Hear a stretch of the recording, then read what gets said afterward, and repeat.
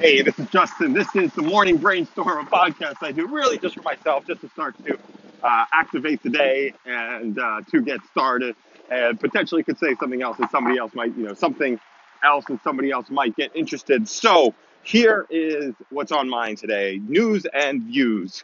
For the PTA for my school, we're starting the news and views, and am I?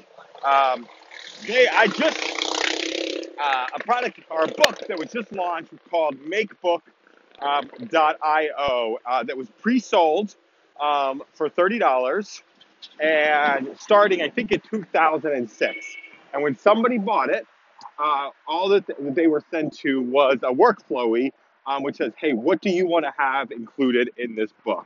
So it was crowdsourced by the people that actually purchased it, and was pre-sold for about $50,000, and it launched.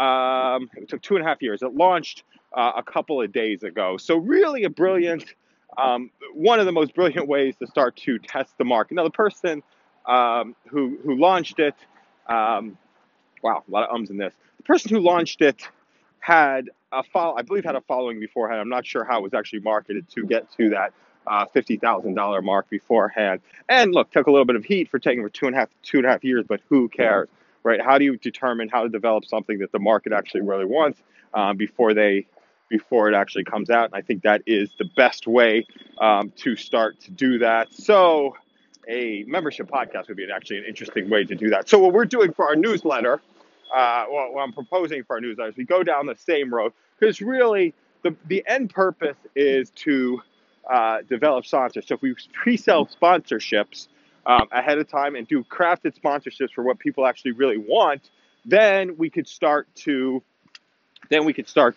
figure out and build the content out of there. So if something was like, choose what you pay for sponsorship, but and what does a 10x return look like for that sponsorship, and how can it be measured and how can we determine it, and then work backwards from there, and then now you're starting to create unlimited opportunities for sponsorship out in the world, and you start building strategic partnerships with with your advertisers as opposed to sort of those one-offs. So sort of thinking about doing it. If we start with one advertiser, and what does 10x, what does 10x sponsorship look like for them, or what does a real victory look like for them at this price point? What would they have to get out of it at this price point? What would they have to get out of it at this price point? What would they have to get out of it? And then just work towards that result, and then build a machine that produces that result for other people. And I think that is the way to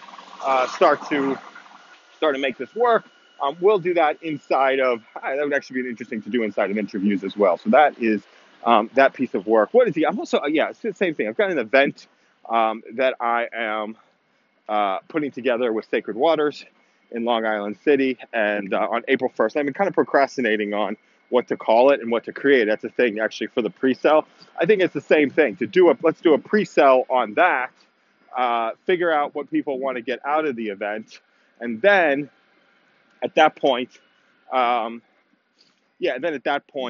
we can start to develop the content of the event and put the event on the calendar for the people that want it, and start with the Eventbrite tickets early, and so that's another interesting way. So this is starting to sell, and then the things that sell, which deliver on, the things that don't sell, don't deliver. How do we do that? So in work, we do dashboard development. I don't know what the equivalent is of selling inside the, that's what we've got to figure out. What's the equivalent of selling inside of a corporate environment where there is some budgeting, but it's interesting because we have to commit to a budget ahead of time, but it's sort of funny money to really see what people. I think this is really a blockchain opportunity where people have, you figure out what it costs to. Yeah, that's it's so that's the part. Like for me to do this piece of work costs this much, from this person, because I do this is a little bit less expensive, and then it's like also can't be like if I do zero work. If I do zero, Stephen Hawking just died. I just saw. Wow, if I do zero work, then obviously that wouldn't be a beneficial. So it's got a little bit of a happy medium, but there's types of work that I should be able to charge more for because I don't enjoy doing it. So if people want that work done, it should be more, but yeah, within a certain range. So I'd have to figure out uh, how to manage, that aspect. What else am I working on? Oh man, I've got to finish up my taxes.